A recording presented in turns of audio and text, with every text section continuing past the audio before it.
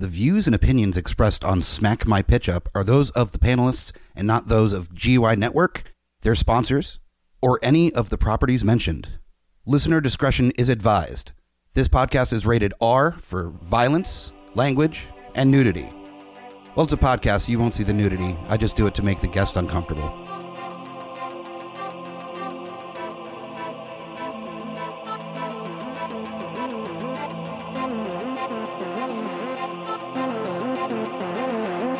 In a world gone mad with unnecessary reboots, remakes, and sequels, only one podcast has the guts to make it even worse. This is Smack My Pitch Up.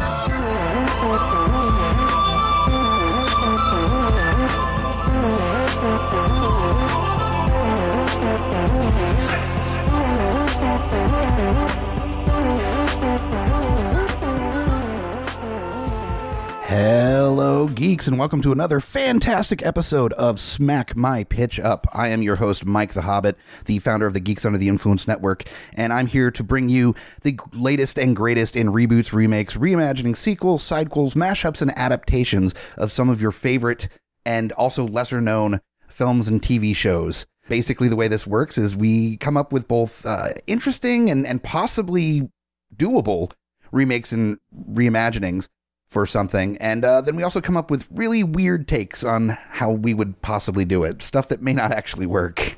That's the best. Yeah, it's more just like a study in film almost to a degree. Just talking about the different styles of directors and different tones and different genres that you can play around with in this space. We love movies. We love properties like these things. Absolutely. But, you know, being able to kind of like, what if is so much goddamn fun. It's absolutely a blast, and we've had so much fun over a year now we've been doing this.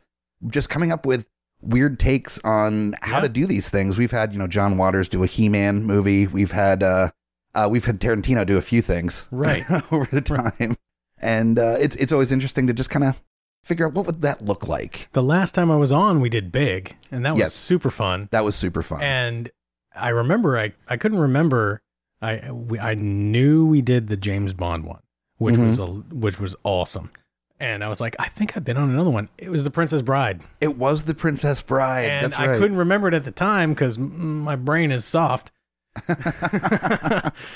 Too much content, but I'm super stoked about what we're doing today. Yes, this is a cult classic that you may or may not be familiar with. I am deeply familiar, as this is one of those films that I watched on repeat when I was younger. Yes. This is from 1987, and it starred Martin Short, being Martin Short, basically. He has one mode, pretty much. He really does. Yeah. And I'm fine with him being typecast as Martin Short because I fucking love that guy. Oh, he's fantastic. He was in Pure Luck, which is probably one of my favorite comedic turns of Danny Glover. Oh, okay.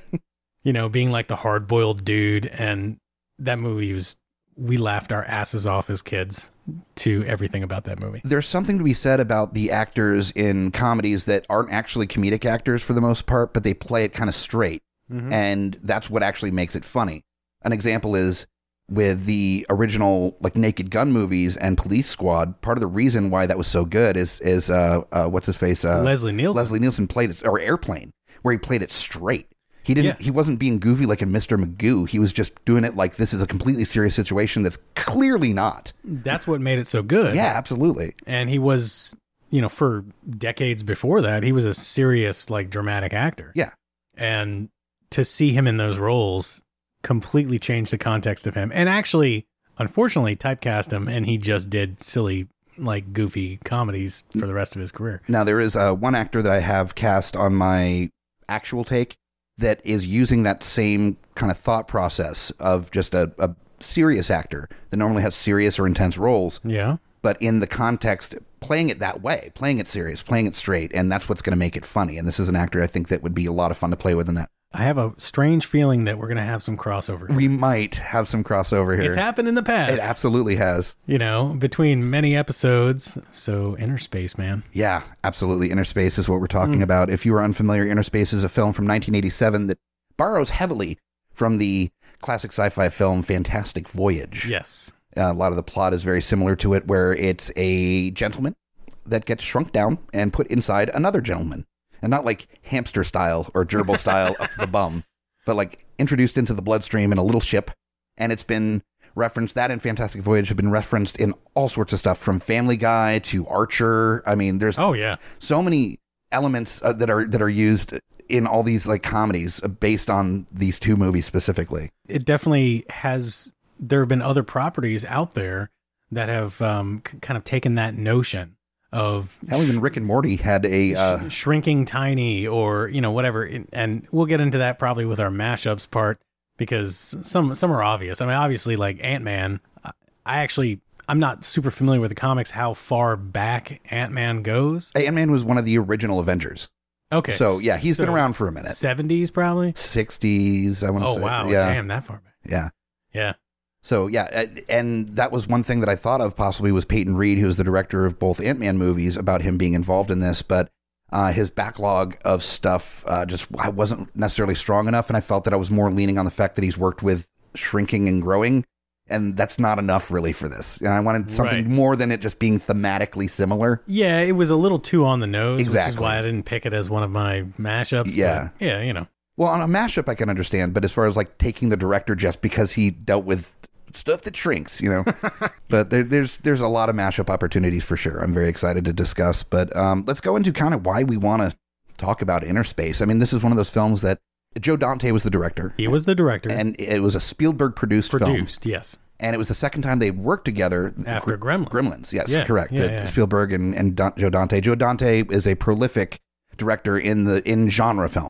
Yes. And he's done a ton. Just look at his list and you go, oh, so like all my favorite movies from the 80s, basically. That's a motherfucker I want to meet at a con. Yeah, he did Piranha, The Howling, Explorers, a million Gremlins. Yeah. I mean, just all sorts of stuff. And the fact that he can operate so easily and effectively with like a PG movie that is perfect for people my age, like when it came out. Sure. Not now. I mean, no. I still love it now. Sure. But, as a kid, we're talking about the effect this movie had. My two younger brothers and I adored this movie so much. It was so goofy. It was funny. It was adventure. There were scary bits. There was stuff we didn't get at the time. And it has that signature Joe Dante where there's really dark moments and there's also fucking zany. I mean, just full on zany, almost cartoonish moments in this film. And the practical effects, I'm sorry, were so amazing. The whole head transformation sequence with Martin Short is so fucking funny. This, you may not be familiar with this little tidbit, but this is the only Joe Dante film that won an Academy Award, and it won it for special effects. Special effects. Talking with me about Innerspace should probably introduce you after several minutes of waxing poetic about Innerspace. Is one of the co-hosts of Beautiful Disasters on the Geeks Under the Influence Network. Mr. Herr Grutz is here. Yes, indeed. And you just released an episode that was recorded live at GalaxyCon. Yes. Yeah. Yes. Our GalaxyCon episode is just dropped. Enjoy it. Yeah. We had so much fun. We had a great turnout. We screened a bunch of clips from movies and stuff that, people that were at the con, celebrities that were at the con were in. We had a bunch of fun, and we had some great audience interaction. The crowd was really into it. The crowd was really participatory, which was fantastic. I mean, we normally don't get that with our, in studio recording. Yeah. So to be able to have that interaction with the fans, that was fantastic. That's all you want. And, I just went into it like, we'll see what happens. And I was so pleasantly surprised how well it was received. Absolutely. So yeah. I hope you guys enjoy the episode. I also want to give a welcome to anybody that's unfamiliar with Smack My Pitch Up or any of the shows on the Geeks Under the Influence Network. We're getting a little bit more traffic from our nomination from the flagship show, Geeks Under the Influence, that was nominated for the best podcast in Richmond for the second year in a row by the Times-Dispatch and Richmond.com. So we appreciate any new listeners that are checking it out, and we love feedback. So if this is your first time listening or you've been listening the whole time, feel free to rate and review us on Apple Podcasts or anywhere you get your shows. Even just drop us a line, whether it be through our social media or at geeksundertheinfluence@gmail.com, or shoot a voicemail or text message to our hotline at 804-505-4484. That's 804-505-4GUI. And we're really good about getting back to our listeners and interacting with you guys. So you're part of the fun for us. Hell yes. So let's get into the movie at hand. I am very excited to break this down and, well, basically ruin a classic, I think. I mean, it might not be ruined. It's one of those that it's been over 30 years since this movie came out. Right. So in one regard, I could see it being available for a remake or a reimagining because it is one of those cult classics. It's not an untouchable movie necessarily, but it aged well, I think, for the most part. It really did. And, you know, the way it was written, I think really, and obviously the performances of the cast really lend to an enjoyable experience. An adventure movie that is funny. It has heartbreaking moments. It has like good drama, like the whole relationship between the main character and his girlfriend, on and off thing. Everything's there that needs to be there. And I'm pretty sure that I've put this disclaimer out before on other episodes of Smack My Pitch Up, but I am pretty much allergic to unnecessary remakes and reboots. And I'm the same way. That's kind of why I love this show, though, is that this is us not necessarily saying it should happen. We're like, what if it does? Exactly. That's part of the fun of the silly side of it, too. It's like, how weird can it be for a remake? Because I've seen reimaginings of stuff where it's just not even the same film anymore. No. And so we do that, but it's more in a ridiculous, look how dumb this is kind of way. And the fact that Hollywood will spend multi-millions of dollars to remake something like RoboCop that is just like, fuck you, don't do that. Don't do that. Don't do it. And so being able to like just riff and be creative and have fun, and that's what Hollywood should be doing instead of actually remaking all these things. You hear that, Hollywood? You're on notice. That's right. This podcast, putting you on notice. Yeah, so take that. Of course, I'll take their money if they pick mine. Fuck you, Hollywood, unless you actually want us to be involved in Hollywood, and then hi, Hollywood. Yeah, if you pick my remake for this, okay. Yeah, fair enough. So, as far as remakes go, is this a reboot, a reimagining, a sequel, sidequel? What, are you just doing a straight remake? I pretty much, both versions, the serious and the kind of the funny, are remakes. Okay. I didn't want to sequelize it. I felt that the movie like perfectly told a story, and to try to continue it after the resolution of the movie was just like unnecessary. Yeah. It wasn't going to happen. I didn't want to prequel it or anything like that. Sure. So yeah, they're just straight remakes. My serious one is a remake. It's pretty much the same style of movie for the most part, with some modern like tweaks, but my funny is definitely a reimagining. Okay. So it's taking it in kind of a slightly different direction a little bit. So for your remake, are you doing any kind of major changes to the plot? I'm actually not for my serious. The funny is going to play around with the characters some, and kind of the overall theme is definitely going to change as far as the feel of the movie. Okay. But I would say they're still both under the remake banner. Okay. I mean, it might be remake, reimagining-ish for the funny one, but yeah, the serious one, definitely remake. I'm not really changing the plot. I didn't even really want to change the time period, Oh, you were thinking of even making it like a period piece almost? Yeah. Like set in 1987? Yeah. Nice. And I'll explain more later about that.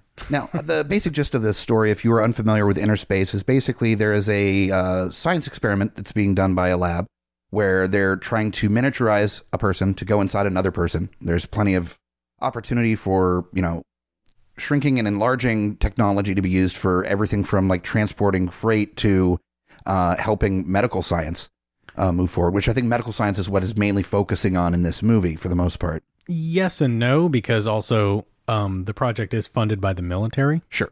Yeah. So you probably some other stuff. They didn't really get into what they might actually want to use that shit for. Sure. But it is the military that's doing these experiments. Yeah.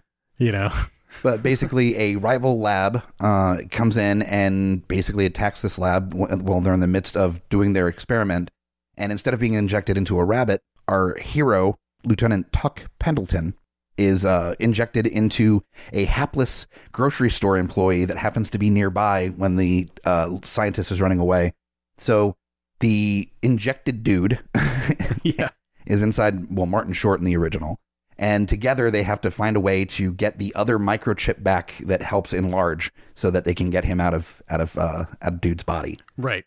And then hijinks ensue, basically. Lots of jazz hands. Lots of hijinks. Yes, plenty of hijinks.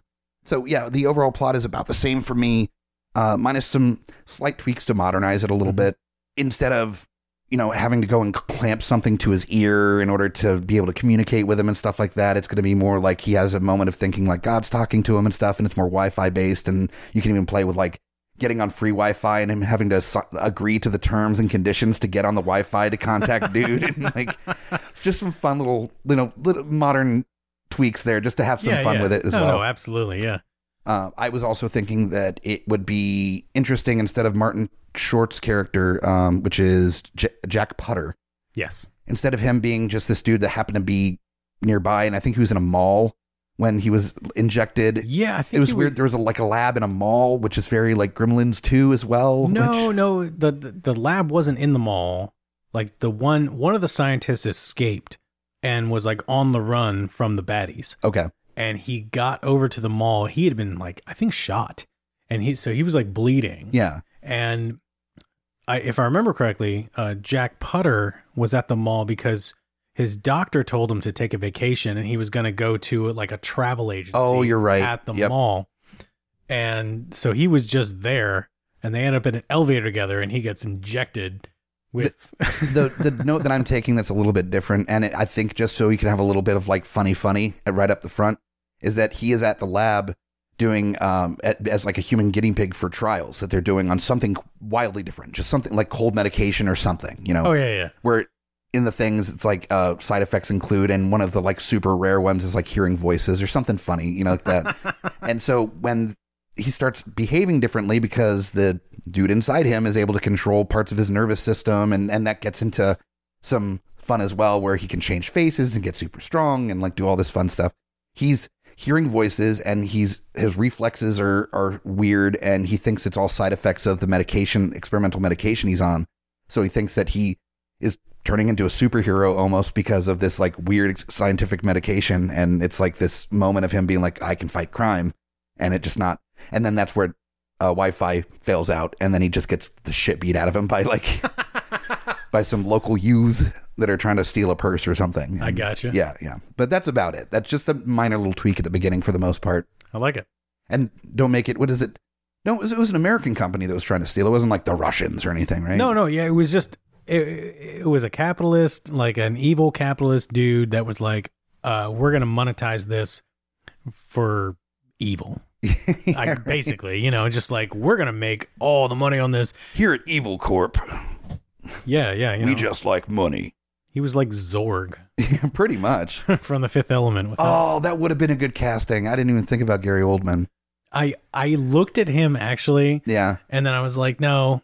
Just play Zorg. This is an American movie. Yeah. I'm going to keep dude American, but, All right. So as far as the plot, we're pretty close to the original, at least in our serious one. For all intents and purposes on the show, picking the director really kind of informs us and the listener as to what kind of tone the film is going to have, based on previous films, based on, a lot of directors have that style.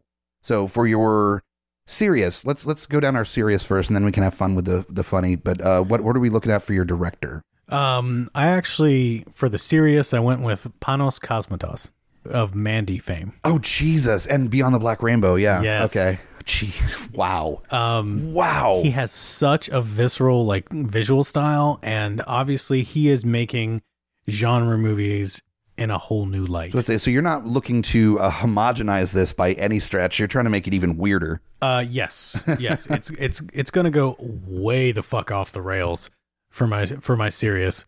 For those unfamiliar with Mandy, which is his most recent film, stars Nicolas Cage.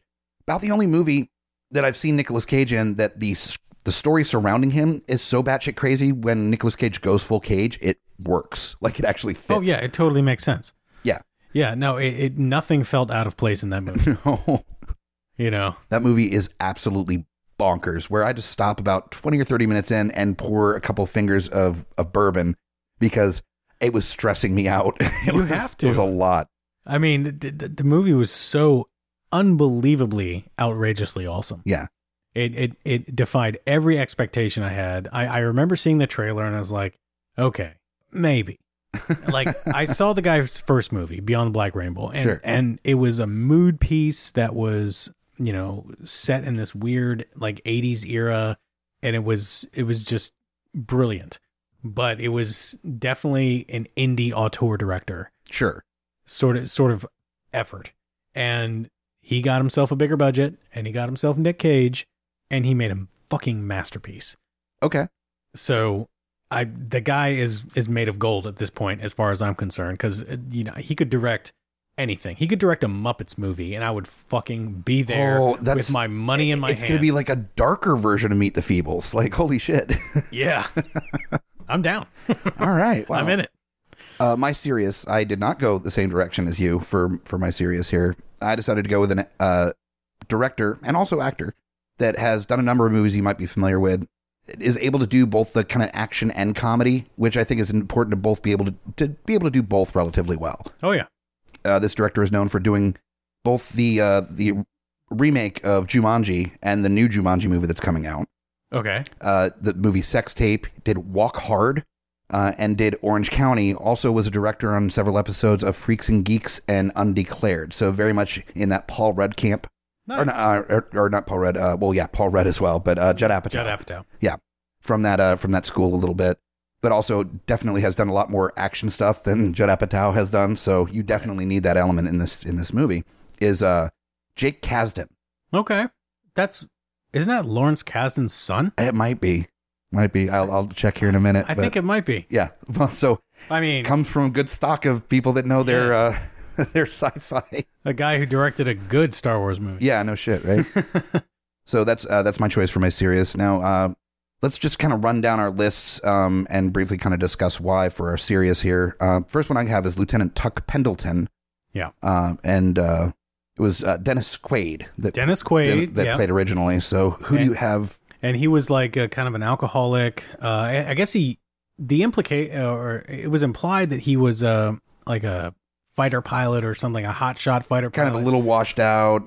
He's a little Nick Nolteing a little bit. Yeah. And you know, he's on the rocks with his girl, and his relationship's like his booze on the rocks. And now he's doing weird like experiments with the Air Force, and she's a reporter, and yeah, it was all kinds of all over the place. Which that dynamic, you're doing a super secret experimental program for the Air Force, and your girlfriend that you're having a breakup relationship with is a reporter. That is not who would be chosen by the Air Force to do this experiment. Talk about a classified experiment that is not going to be so classified. Yeah, right? This raging alcoholic burnout with a reporter girlfriend.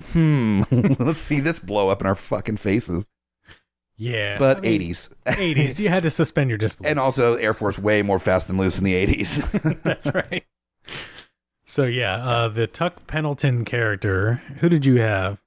For my serious, I wanted somebody that could play that, like, kind of not taking things seriously enough, and kind of the burnt out, scruffy faced kind of character, but it could also like pull it together and get shit done when necessary. Yeah. And somebody that's portrayed that really well on Stranger Things is David Harbour. Oh, so yeah. I think David Harbour would nail this character really well and would be a lot of fun to see play with it. Oh my God, yes. Yeah. Yeah, actually, David Harbour, like he has so much gravitas. He commands a room, but also knows how to play in that space at the same time. He does. He's able to allow space for other people to perform with him in a scene as well. Well, not so much because he takes up a lot of space because he's a giant human dude, yes. So obviously he wasn't a fighter pilot earlier. Yeah, well, they couldn't stuff him into a freaking F-15. He's got a plunger just trying to like shove him in there. Get in there. But I get it. He has acting chops for days. For absolute days. He can be funny. He can be dramatic. Yeah. I did also like kind of the fun element of just a gigantic man that is the tiny one inside of another person's body. You know, just that like they had a little bit of that with like Dennis Quaid and Martin Short, where Martin Short's this lanky, like kind of nimbly bimbly dude, and then there's Dennis Quaid who's this like hotshot pilot guy, not as massive as David Harbour, but no.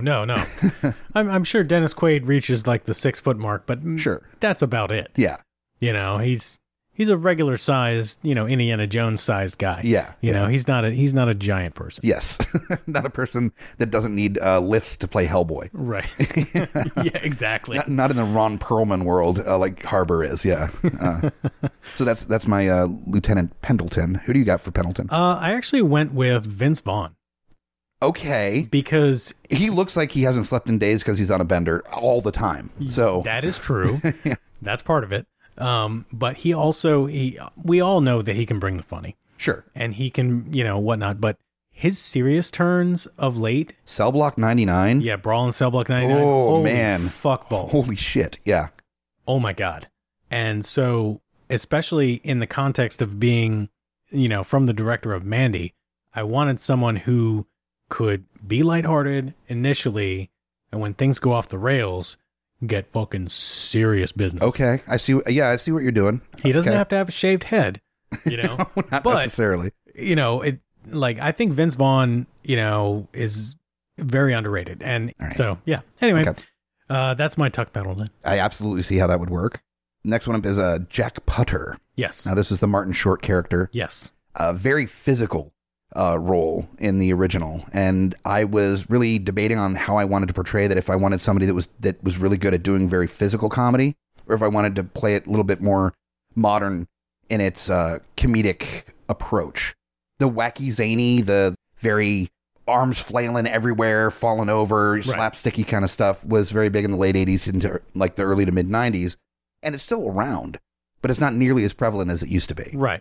So I figured I would go with a comedian that would have aspects of that in the role for sure. I mean, Okay. it's an action-y movie, so there are going to be moments, but I think more playing the whole, I'm not supposed to be doing this role, as opposed to the zany, flamboyant, flippy-doo kind of approach. Right. More like, no, I'm not going to jump from this car to another car on the freeway, and kind of state it that way. Like, so you want me to jump from one car to another car on the freeway? No. Just blatantly like, you are an insane person if you think I'm going to do this, and then takes over the legs or something and does the thing and does something wild. And then like, okay, well, I did that. That's cool. Oh, shit. I Yeah. didn't even think about that. Imagine if he has enough control where he can do like the upgrade shit. Yeah. Oh. So for my Jack Putter, I went with a comedian that I'm obsessed with. Absolutely love this dude, and is really come up big time, is Kumail Nanjiani. Oh, yeah. He's absolutely hilarious. He is able to wink at the audience really well with still playing it with that smirk, straight face kind of thing. And I think that'd be a lot of fun playing against David Harbour. Oh, as they're bouncing back and forth. I think would be super fun, to the point where there's a comedy he's doing with Batista. that Where he's an Uber driver. isn't normally something I would go to the theater to see, but I really want to see this dynamic like real hard. I think that shit's going to be funny. It's going to be funny as shit. I'm deeply excited about it. It's called Goober or something. Stuber. That's what it is. Yeah. Like stupid Uber. Stupid Uber. Yeah. So Kumail is my choice for Jack Putter. I think he would be an absolute blast to watch. He's been good in everything I've ever seen him in. Yep. And his stand-up is amazing. Like, I The love movie it, man. Big Sick Oh is my God. amazing. And that was he wrote that with his wife, right? It was kind of a story about what they went through. Yeah. And yeah, dude, Cool. for real. Yeah. That's a seriously good movie. I think it's still on Amazon Prime. If I think it was produced by Amazon. It was one of the Amazon pictures. Oh, okay. So yeah, that it's not going anywhere. So No, definitely it's check not. it out if you haven't seen it. It's fantastic. Yeah, no, he's outstanding. My Jack Putter, I wanted to go with someone that, yes, can be physical, but also, in the context of a Panos Cosmatos movie, can also be fucking bizarre. I went with Elijah Wood I dig it. because he can be creepy as fuck. Well, if you ever saw Sin City, he's amazingly creepy. Oh, or absolutely. he was behind the camera a lot of the time, but he's still in Maniac. Maniac? Yeah, he was Yeah. absolutely phenomenal. Yeah. And we all know that he can be part of an action sequence. He was in Lord of the Rings, all that kind of Sure. stuff. But just the fact that the character initially was so high anxiety, like that was his thing. He thought he was sick all the time. He was worried about like everything going on with his body. And if you ever saw Elijah Wood in, was it Wilford? The one with the adult man in a dog costume. Oh, I always meant to watch that. He plays the neurotic, like thinks he's going insane, like really awkward kind of character that I absolutely see as kind of a showing that he can play that type of role. Right. And I'm forgetting the name right now because I was thinking about it earlier and it just left my head. But he was this amazing character in this Netflix original movie where he played the neighbor of a girl where weird shit happens. It's kind of like this weird 80s world. I don't want to live in this world anymore. Yes. That was... He had a weird mustache and like weird aviator glasses and this like 70s tank top. And he was like... He had like a Saxon shirt on.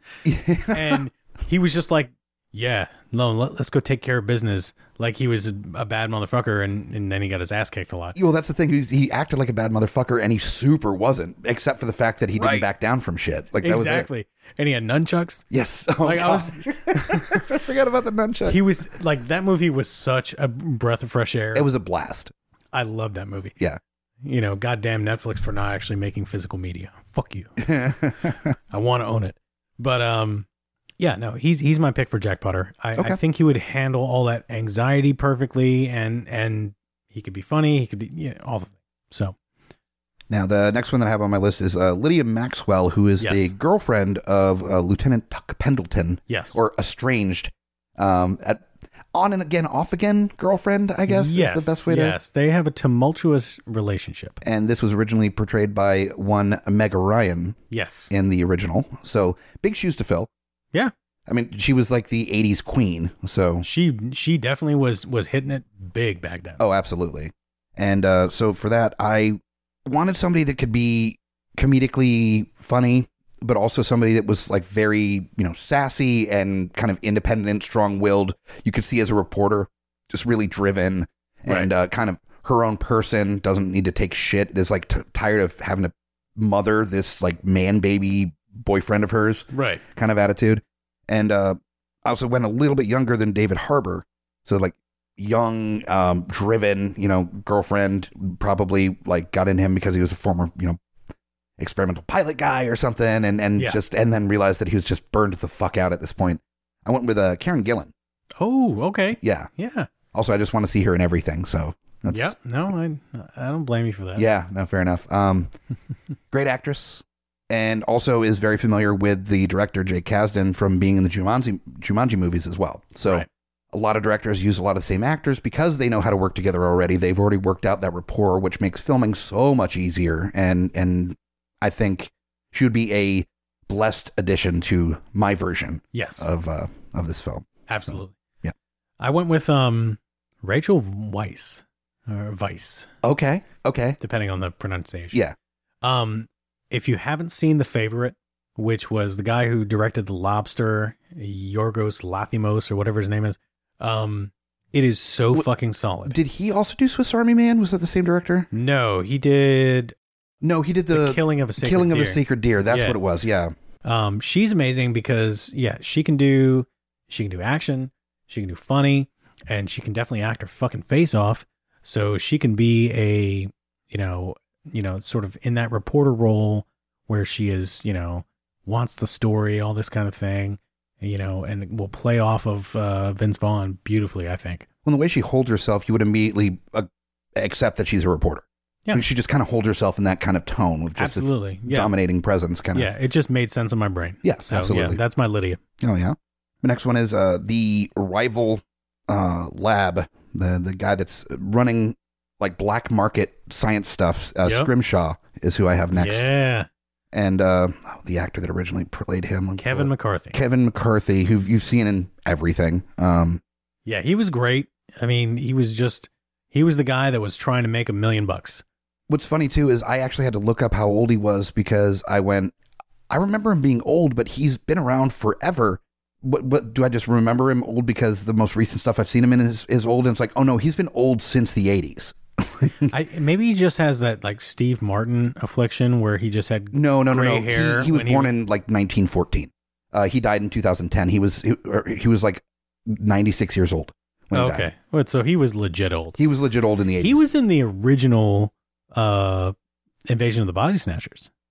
You're right, he was. Holy crap. He was in the original, not the 70s one with Donald Sutherland. Yeah. But, yeah. Wow.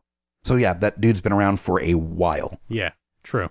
So, yeah, so for Scrimshaw, I wanted somebody that had kind of a intense presence. Definitely was one of those that you do not want to fuck with this person. This is somebody that's definitely in charge. This is somebody that will definitely kill you if you get in his way, kind of an attitude.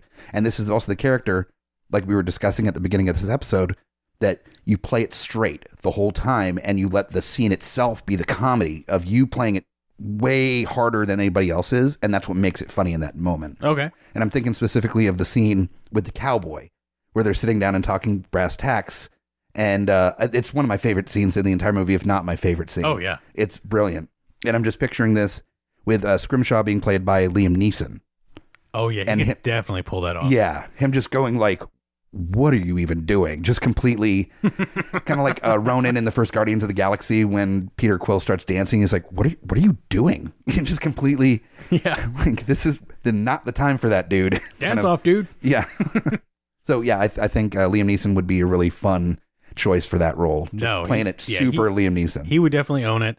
I mean, he commands such a presence. Oh, absolutely. So, yeah, he would definitely portray that character beautifully. See, the storyline itself requires a lot of really big personalities in this role. This is a bigger than life story because it's about like, it's a fantastic voyage. You're shrinking down somebody into somebody's bloodstream, and there's like rival scientists, and there's like a cyborg dude with a robot hand, and yeah, it's zany to a degree. And so you need somebody big enough to really, or characters big enough to really convince you of it, let you be part of this world. Right. Yeah. My Victor Scrimshaw, I went with, and now that I'm thinking about it in context of Kevin McCarthy, it didn't even occur to me, and my brain just made maybe an unconscious connection, but I actually picked Donald Sutherland, who played the same character in The Invasion of the Body Snatchers. That's amazing. In the 70s. Hell yeah. And I was just like, no, but he would be a good choice in this as well. Absolutely. He would be great. Yeah. Like I was thinking of his character in Outbreak, where he's like the top ranking general who is trying to keep like, or even his character in the Puppet Masters. Sure. Yeah. Exactly. Yeah. And I love the man. He's fucking awesome. Hell yeah. So I think, just knowing who he is, how he would fucking portray absolutely that role. Sure. And he could definitely play it up as, he's like the head of this, organization, this company, and he's trying to monetize this new technology. Sure. That's why he wants to steal it. That's why everything goes down. Yeah. He's trying to make $1 billion. Hell yeah. So who doesn't want to make $1 million? Yeah. Right. Next one up is, for me, I've got Dr. Canker. Yes. Do you have a Dr. Canker? Cranker? Is it Cranker? Is it Cranker? It's Cranker or Kinker, whatever. That something scientist. Like that, yeah.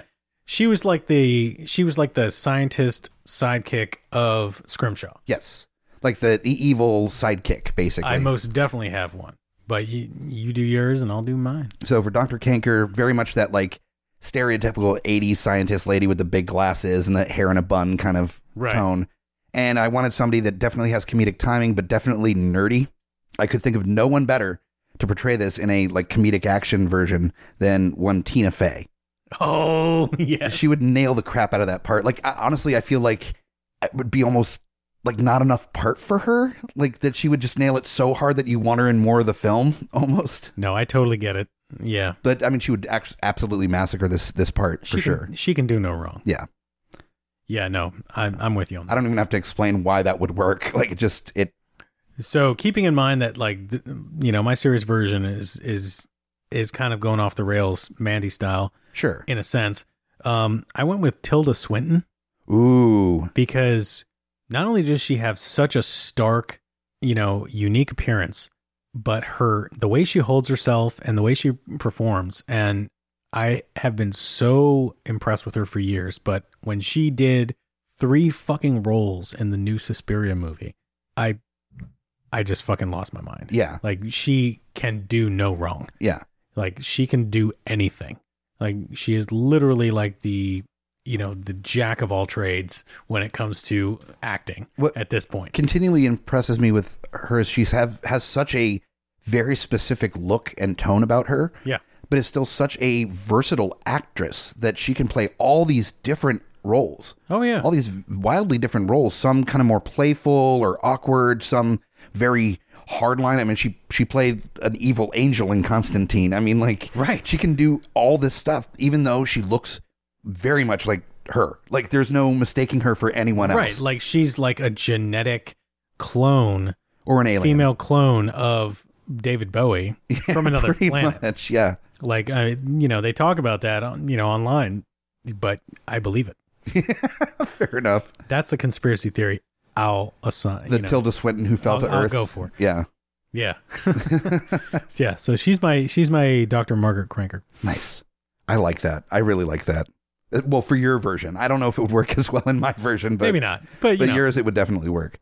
Next one up is Mr. Ego. Yeah. Which is the robot hand dude that was played by Vernon Wells. Vernon Wells, that you may know from, well, he's played a bunch of stuff, but primarily Road Warrior is what a lot of people recognize him from.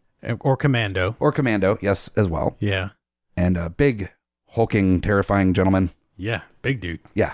I want the dude that's not quite as imposing, but I think would be a lot of fun to see in this role.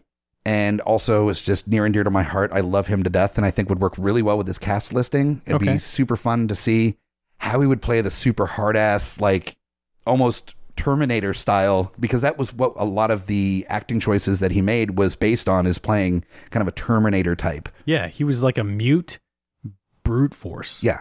Of his own, with a mechanical hand. Yeah. Awesome. I mean, so good. I mean, it's basically Jaws from James Bond. Yeah, pretty much, yeah. Amazing. So, I thought it would be super fun to see what Nick Offerman could do in that role. Robotic Ron Swanson. Oh my God. Running around. Because, Nick Offerman is, he is few with his words in a lot of his roles. Sure. So the fact that he could, I don't know if you're going to have this being a silent character again. Not entirely, but mostly. But he could pull that shit off. He's so expressive with minimal expression. Exactly. Too. Yeah, no, he says a lot with his eyebrows and his eyes. There's a whole lot of communication there. So yeah, I think that's important for a character like this. Yes. Yeah.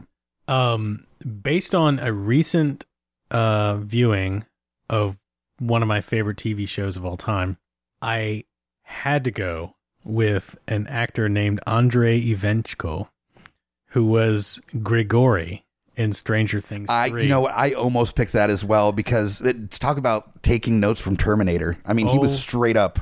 He was the Russian Terminator. Yes. And I don't want to speak too much to it for any of our listeners that haven't listened to or seen all of season 3 of Stranger Things yet. Oh, yeah. Yeah, I'm not going to spoilerize anything, but he has such an imposing presence on screen. And I don't know if I've seen him in something else before. Sure. But the way that they put him in that show, he's unstoppable. And oh my God, I almost picked him, but I felt it was too on the nose for my version, because mine is more of kind of a funny take on it, and like he's definitely more imposing than would really work in my version. He would work perfectly as Mr. Ego. Obviously Vernon Wells is getting up there in years, sure, looking more like my dad, right? But that's my pick. Sweet, he's fucking awesome. The last one that I have here is I needed to cast the cowboy. Goddamn right. I had to cast the cowboy. He's possibly the greatest character in the whole movie. It's so much fun. And I went very left field with my choice here, but it's an actor that I've always deeply loved. Doesn't get nearly enough work. Had a part in Walk Hard, so he's familiar with working with Jack Kasdan. Okay. I also would love to see him dressed as like a cowboy. I think would be so fucking hilarious to have him dressed up as a cowboy with the capped gold tooth and the whole thing. Just do it like straight up, almost the same outfit, but with this actor in it, is Tim Meadows. Dude, you went Blazing Saddles. Yeah, I went Blazing Saddles with it. I think it would be so much fun. Well, and he is super underappreciated. Tim Meadows is fucking hilarious. Yes, he doesn't get nearly enough work. I mean, what was the last thing you saw him in? What, Mean Girls and Walk Hard? And he's just little tiny cameos here and there, but yeah, I know. So, motherfuckers, you need to cast that dude. Yeah, cast Tim Meadows. I want to see Tim Meadows and stuff. He's amazing. Yeah. Dude. The Ladies' Man still absolutely destroys me every time I watch it. Oh, absolutely. Yeah. Yeah, his run on SNL was so fucking good. So good. I have to dial back for just a second, because the performance of Robert Picardo in so fun. The original, This is pre, Star Trek fame. Like, he was a lesser known actor, but he killed that role. The cowboy was so fucking funny. Oh, yeah. Everything about him was fucking hilarious. You're talking about how, like, he makes love with his boots on for the friction, like all the shit, like every fucking scene that he was in, he chewed so hard and it worked so well. Oh, yeah. That's why it's like the best scene in the movie. It really is. Yeah. Like, he's so over the top. So I went with Nicolas Cage. Oh, God. He's already been in Mandy. He already has a relationship with the director. Who could out Picardo, the cowboy, in the context of this idea? It has to be Nick Cage. I'm not even picturing the Nick Cage scene. I'm picturing me scream, cry, laughing at that scene with him playing the cowboy. Because we've all seen it in many of his lesser films where he is just freaking the fuck out or super excited, or he's like, how much cocaine did he do before he started this scene? Sure. So many movies that he has done, we're talking about Face Off. We're talking about the fucking Wicker Man abomination. Like, Snake Eyes. Like, how did it burn? All these fucking movies where he cages out. Full cage. Mom and Dad. All these movies. Oh, my goodness. So good. So, yes, he has to be my cowboy in the Panos Cosmatos. Hell yeah. Directed version. Now, that's the end of my list of serious choices here. Yes. We're going to have to kind of rapid fire through the funny because we are getting a little long in the tooth on this episode. Yes, here. Absolutely. Yeah. I want to thank everybody that nominated us for the 2019 Richmond Best Of for Best Local Podcast by the Times-Dispatch and Richmond.com. This is the second year in a row we've been nominated and the second year in a row that they've actually done this category. Voting has just opened and will be open until the 21st of July, so definitely go to Times-Dispatch or Richmond.com, or just go to our homepage at GUIPodcast.com for a link to the categories for Richmond's Best Of 2019, and make sure to vote for Geeks Under the Influence. You can vote once a day, and we appreciate it. This is Mike the Hobbit, direct from Fallout on a trivia night, telling you to come here every first and third Monday for trivia between 8 and 10, 25-cent wings, drink specials, prizes, and tons of really inappropriate trivia. It's a lot of fun. Do you guys agree?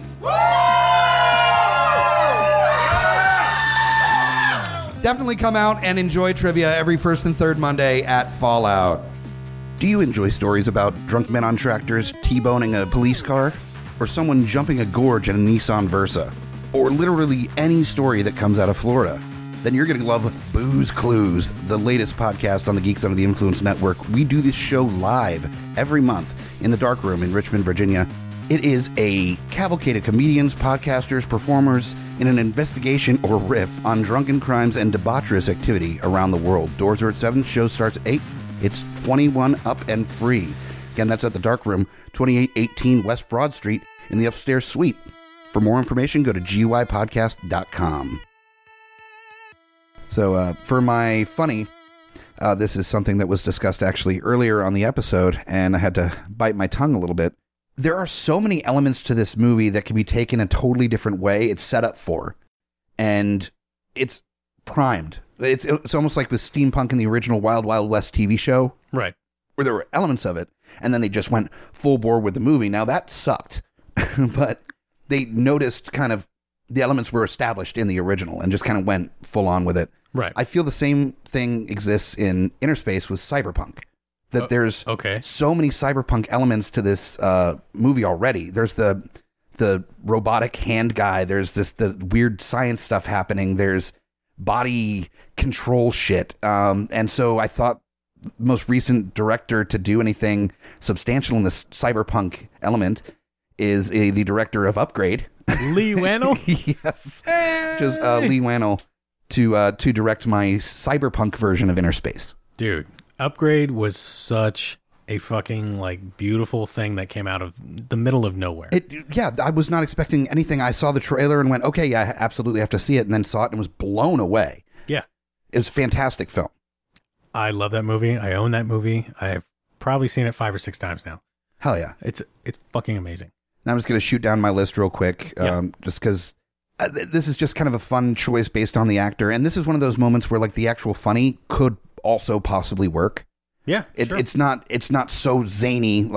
I always go back to the He-Man John Waters because it's one of my personal favorites. Just John Waters doing a He-Man movie. Just I feel like that's kind of the same thing here. Is that this is so set to be a cyberpunk film without actually being cyberpunk yet. Sure. So just kind of lean in. Just go that one extra degree and make it like dark and a little bit gruesome. But also there's some really seriously funny moments in Upgrade. It's playing with it in a very kind of like fun way. It's not being overly serious or being auteur cyberpunk film. It's a fun action movie.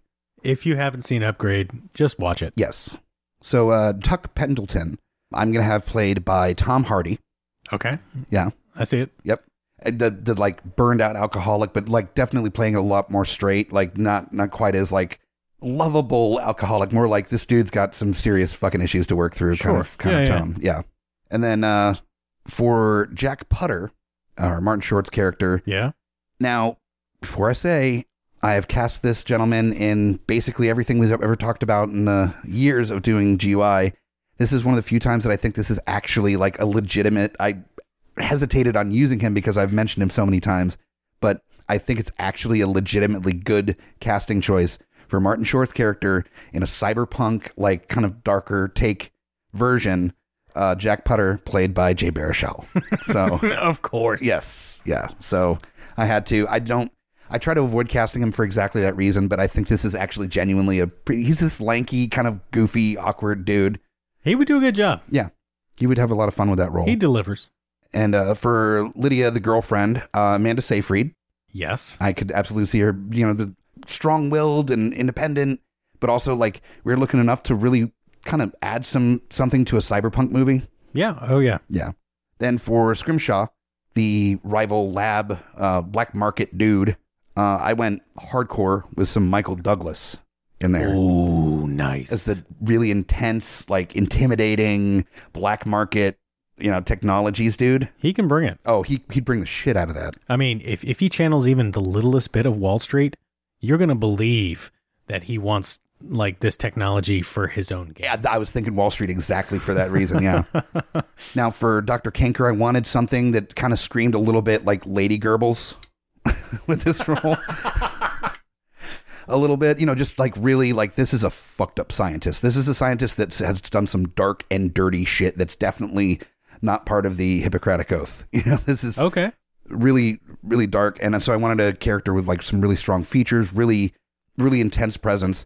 And Robin Wright would be able to bring that shit real hard. Oh, yeah. Yeah. As Dr. Kanker, Cranker, however we're pronouncing definitely. it. Then for Mr. Igor, I could think no better than the star of Upgrade. Was it Logan Marshall Green? Yes. His physical presence in that movie, his ability to play a character whose body is being taken over is incredible. And to be able to play his body both like very loosey-goosey and rigid at the same time, I think would be a lot of fun to have an actor that's familiar with that, also familiar with the director that's directing him, and do that in a kind of cyborg role would be a lot of fun. I dig it. Yeah. And then finally, the cowboy. I love this actor so much, and he would have so much fun in this role, would chew every ounce of scenery, would be fucking huge, and honestly would be good in either my serious or my funny on this.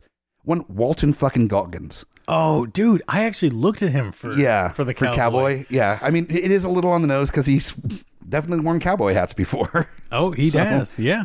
No, he's amazing. I love everything he's in. Yeah, he's fantastic, and I think he would just nail it as the cowboy, especially like a cyberpunk version of cowboy. Somebody that's like retro as fuck, where everybody else is like kind of from the future. I love it. It would be super fun. I want to see that movie. Yeah, no shit. All right, so you're go through here.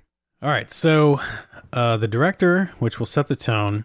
Like I said, I struggled on the comedic one, the non-serious one a little bit. I went with Wes Anderson. Wow. And the reason I went with Wes Anderson is he has such a signature style, obviously. And it's basically just sci-fi. That's all he does is just really hardline sci-fi. Wes Anderson. Right. He's known for his... But the writing and the relationships of his movies are fucking phenomenal. And his sense of just sort of glee and whimsy, fucking amazing. So you say Wes Anderson... Anybody who knows Wes Anderson knows what the fuck I'm talking about. Oh, sure. So I also went with a little bit of a gender swap situation. Okay. With some of the main characters. So I'm just going to kind of like roll down this list. Sure, go for it. So Lieutenant Tuck Pendleton becomes Lieutenant Tess Pendleton, played by Zoe Saldana. Oh, nice. Okay. She can bring the fucking serious, like she's hardcore, but she can also act. Sure. She could be a drunk. She could do whatever. But she would definitely play that drunk that would drink you under the table in a second, kind of that Marion Ravenwood kind of approach where just like... Probably, yeah. Yeah. But I love her. Oh, deeply. She's amazing. Yeah. So I'm going to jump to Lydia because, again, it's the shift in gender. Sure. So instead of Lydia Maxwell, it's Lucas Maxwell, the reporter, played by Chris Pratt. So it's basically taking... Oh, I love it. Oh, I love it so much. Taking their romance from Guardians, flipping it in main characters, status. And he would play young go-getter reporter so well. Oh, he would. Yeah. Yeah. And he could even be, just have a little bit of that wonderment that he had in Parks and Rec. Sure. Where, he's just a go-getter and, maybe he's not the brightest reporter in the... But whatever. he still believes in the power of journalism kind of thing. He hasn't been completely destroyed by it yet. Yeah. And he can play goofy too. Perfect for a Wes Anderson flick. Sure. Going to Jack Putter, I went with Jason Schwartzman. Now, yes, he's playing a dude, and we've kind of swapped the gender roles, but I can't think of any actor who could play kind of like a bi-curious or a gay character better in that circumstance where, because you remember Jack Putter was attracted to Lydia. Yeah, yeah. In the movie, and that created a little bit of tension between, Tuck and Jack. So I love it. I love it. If he's kind of like interested in coming on to Chris Pratt a little bit. No, and you're right about Jason Schwartzman too, is that he just he has an air about him that suggests that almost, I know. Yeah, that's perfect. And he's a goofy motherfucker. Yeah, clearly. He's great. Yeah, in the context of an Anderson picture, he could play like super high anxiety, like he does that well. Mm-hmm. What was that TV show he was on for a few years? Bored to Death. Bored to Death. Yeah. Oh, so good. Yeah, I mean he would handle it. He has it. So let's get through this list here. All right, so Victor Scrimshaw, the head of the company, got to go with Bill Murray. Yep, absolutely. When you said Wes Anderson, that was one of the first things I thought of. Yeah. I'm definitely pulling some veteran Wes Anderson actors. Sure, here. but that's part of the fun of this too, is just how you recast some of your favorite actors from stuff into other stuff. And I think he would play it in a more lackadaisical way as opposed to like a really intense way, the way Kevin McCarthy did. But he would play that almost in that like funny dickhead kind of, like the Venkman kind of, where it wouldn't be so much like intimidating, so much as like, oh, gotta kill him now. We're going to take this technology. Yeah. We're going to make $1 billion. And I don't care what happens to anybody in the middle. Like Bill Murray Scrooged, kind of. Yeah, basically. Yeah. That executive sort of, yeah. Let's see. Dr. Margaret Cranker. I went with Cate Blanchett. Okay. She was in Life Aquatic. She can do no wrong. Yep. Like she can act anything. Yep. So, but she definitely understands the Wes Anderson aesthetic. Let's see. Mr. Ego, Dave Bautista. I wanted to go with a big dude. Oh, and I really want to see him in a Wes Anderson film now. I never thought about it. He would be amazing in a Wes Anderson film. But the most impressed that I've ever been with someone that has come out of wrestling outside of The Rock is him. Blade Runner 2049. Because he can bring the drama. Mm-hmm. He can bring the comedy. Absolutely. Like he legit delivered in both Guardians movies. Yep. So hard. Hilarious. And he can be zany, but he can also bring the gravity. But also that carryover from Guardians too, with this character with Mr. Ego is playing it straight. That whole like just being really serious in the role and still being funny by being serious in it. That's what Bautista's really good at from the Guardians movies. Exactly. Like the whole sequence in Infinity War where he's standing still and he's like, I'm invisible. It's just like I move so slow. It's fucking hilarious. So yeah, he's my Mr. Ego. And then for the cowboy, I had to go with Jeff Goldblum. Oh my God. Because Can we just have a 2-hour movie of him playing the cowboy from Innerspace, and then I'm good? I would watch that. Or just that was one of the bonus features. It's just a separate disc of him just talking for like several hours as the cowboy. I would put it on repeat. Yeah. And just fucking have fun. That's amazing. That'd be so much fun. But, because obviously Jeff Goldblum's style is not super loud, but he Goldblums. He does his own thing. Yeah. Kind of like Christopher Walken does his own thing. It's so recognizable. And he would just be fucking hilarious. Imagine Jeff Goldblum going to like a club, like the club scene in Innerspace, where he's just like, yeah, this is great, guys. And he's just doing his thing and just fucking owning it. So yeah, that's my funny Wes Anderson gender swap, blah, blah, blah. That is fantastic. I love it. The Wes Anderson's Innerspace. That is phenomenal. I would have to call it the space between us. Oh, God damn it. Yeah. All right. Because, Wes Anderson. Yeah, clearly. But yeah. All right. So we're at the mashup part of this conversation here. Now, one of the things that I was thinking right off the bat is like the shrinking and stuff. You'd mentioned Ant-Man, which is an easy carryover. Oh, it's the same technology, basically. You could play it that way. Yeah. You could have, rival labs working on the same technologies kind of conversation. Yep. One of it being Ant-Man. Another one I was thinking of that would be super fun is the technology was originally developed by a scientist in his house when he had a mishap with his kids. Fuck you. Was that one of yours? Yeah. I mean, come on. It's kind of a no-brainer that Honey, I Shrunk the Kids would be a great team up with Innerspace. It would be fucking amazing. Yeah. And it's one of those things like, as a kid, you think about these two different movies, and it's what you would put in your head. Like, now, why don't they make a movie together? This is where I maybe went a little different from you on the Honey, I Shrunk the Kids, because I'm adding a third movie in there. Oh. You take Innerspace. You take Honey, I Shrunk the Kids with the guy that developed the initial technology coming back and trying to save the day, doing poorly, and his kids end up taking over. You add in Explorers. Oh, man. But instead of going to space, they go into Interspace in their junky space contraption ship. I think I might die from the ejaculation that I would have of the mashup of those three movies. And also Explorers being directed by Joe Dante in the first place. It's two Joe Dante films that are being compiled together. Oh my God. Yeah, that would be amazing. Yeah. So I would watch the fuck out of that. Yeah. Imagine they're just going through red blood cells like in their ship made out of like an old carnival ride and television screens. Television screens and trash cans. Somehow it's space worthy. Yeah, clearly. Oh my God. No, that's great. So Honey, I Shrunk the Kids was one of mine. I was just like, duh. Yeah. But I actually went with just like a snapshot terrible idea that I'm just going to mention, and we don't really have to go into it. Okay. But the human centipede being miniaturized. Oh, Jesus. No, it took me a minute. Which person are you in? Oh, God. I'm sorry. Wow. I just thought of that. I was like... That's more for like the third Innerspace movie, if they do sequels. And each one they just add another human body attached. Or it could just be like a giant orgy or something like that. It's like, whoa, who the fuck am I in now? And then you can have a nice like conversation about like sexually transmitted people inside spaceships that go between people. Yeah, I guess, if you didn't want to go gross with the human centipede, you can go with like Eyes Wide Shut, the big orgy scene there, and then like, who knows where you end up? You end up in a senator. You jump ship like 15 times in one night.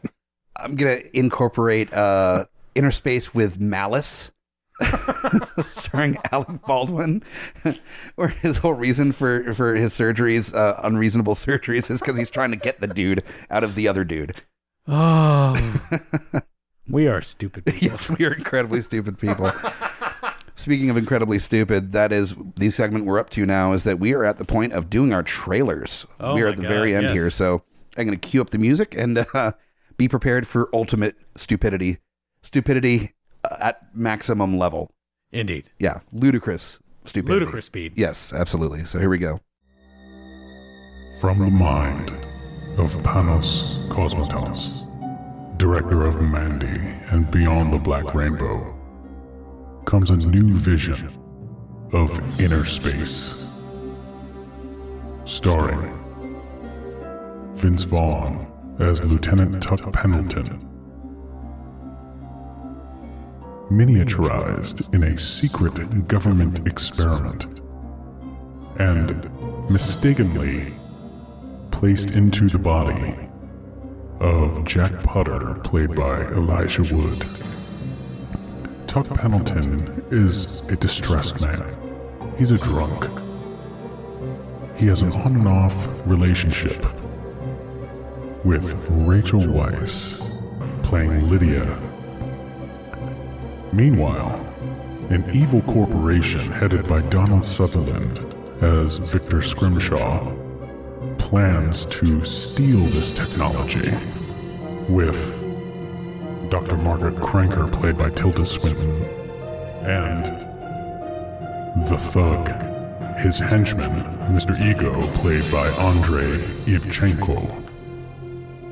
Together, they are conspiring with the Cowboy, played by Nicolas Cage of Mandy fame. The movie will go off the rails this summer. Innerspace. Space. Nice. I swear, like that's our thing that is really hard to escape here on Smack My Pitch Up, is it introducing Nicolas Cage whenever possible. Yeah, I know. And one thing that we haven't done is introduce the Stranger Things kids. We still incorporated Stranger Things on both of ours, actually. But I know. Dude, it's such in our brains right now.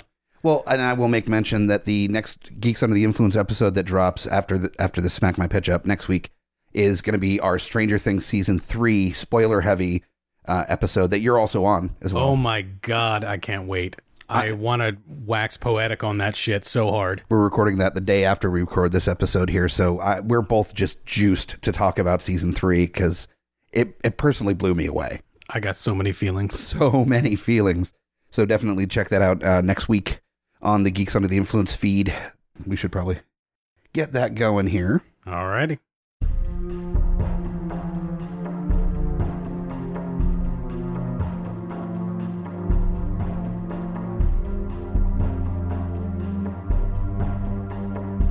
In the not-too-distant future,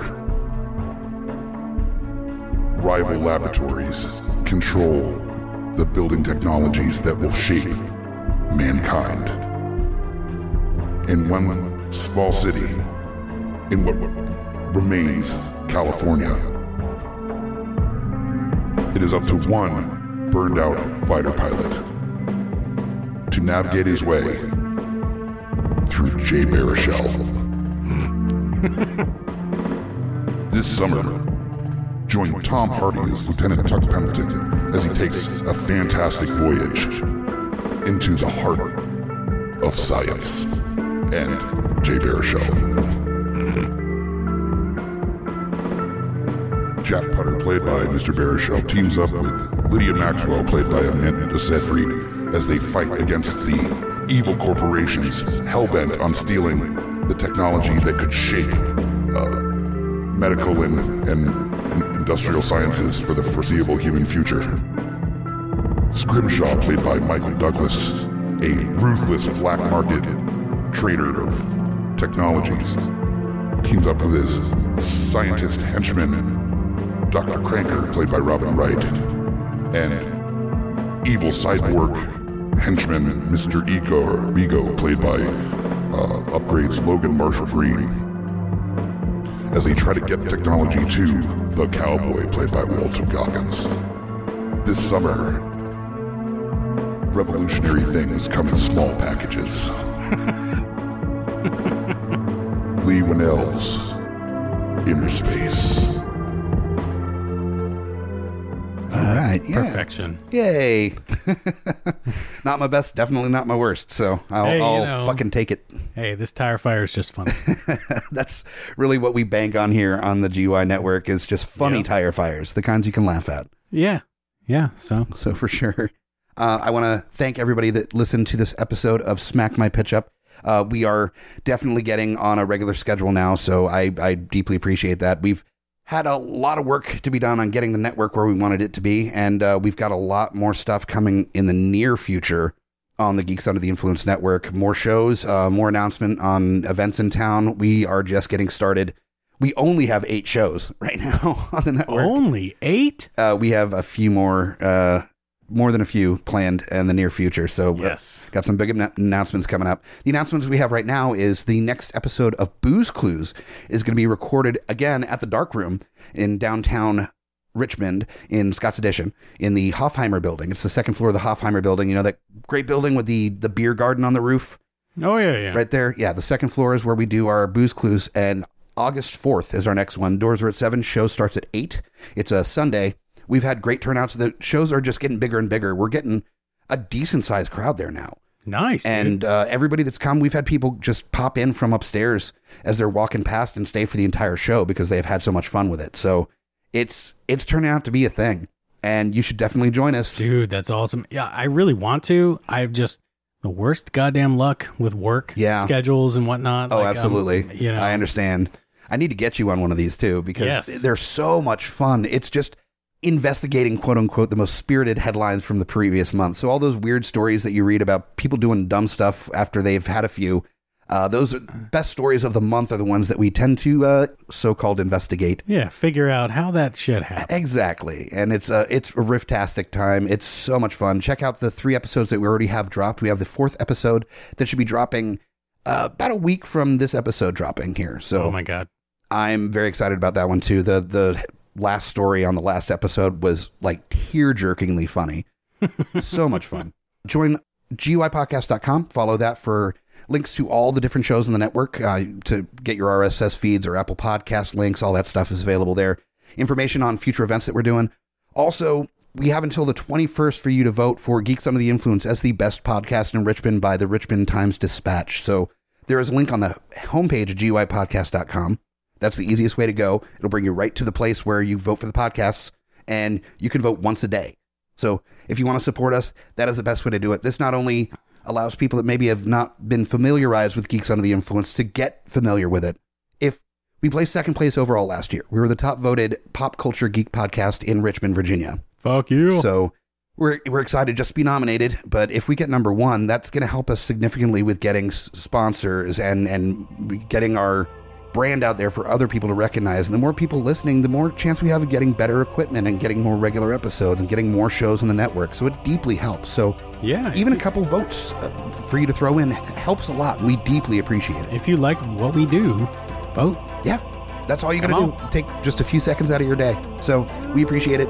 And we appreciate you listening. And we'll see you next week for another episode of Smack My Pitch Up. I am Mike the Hobbit. And as always, you just got pitch snapped.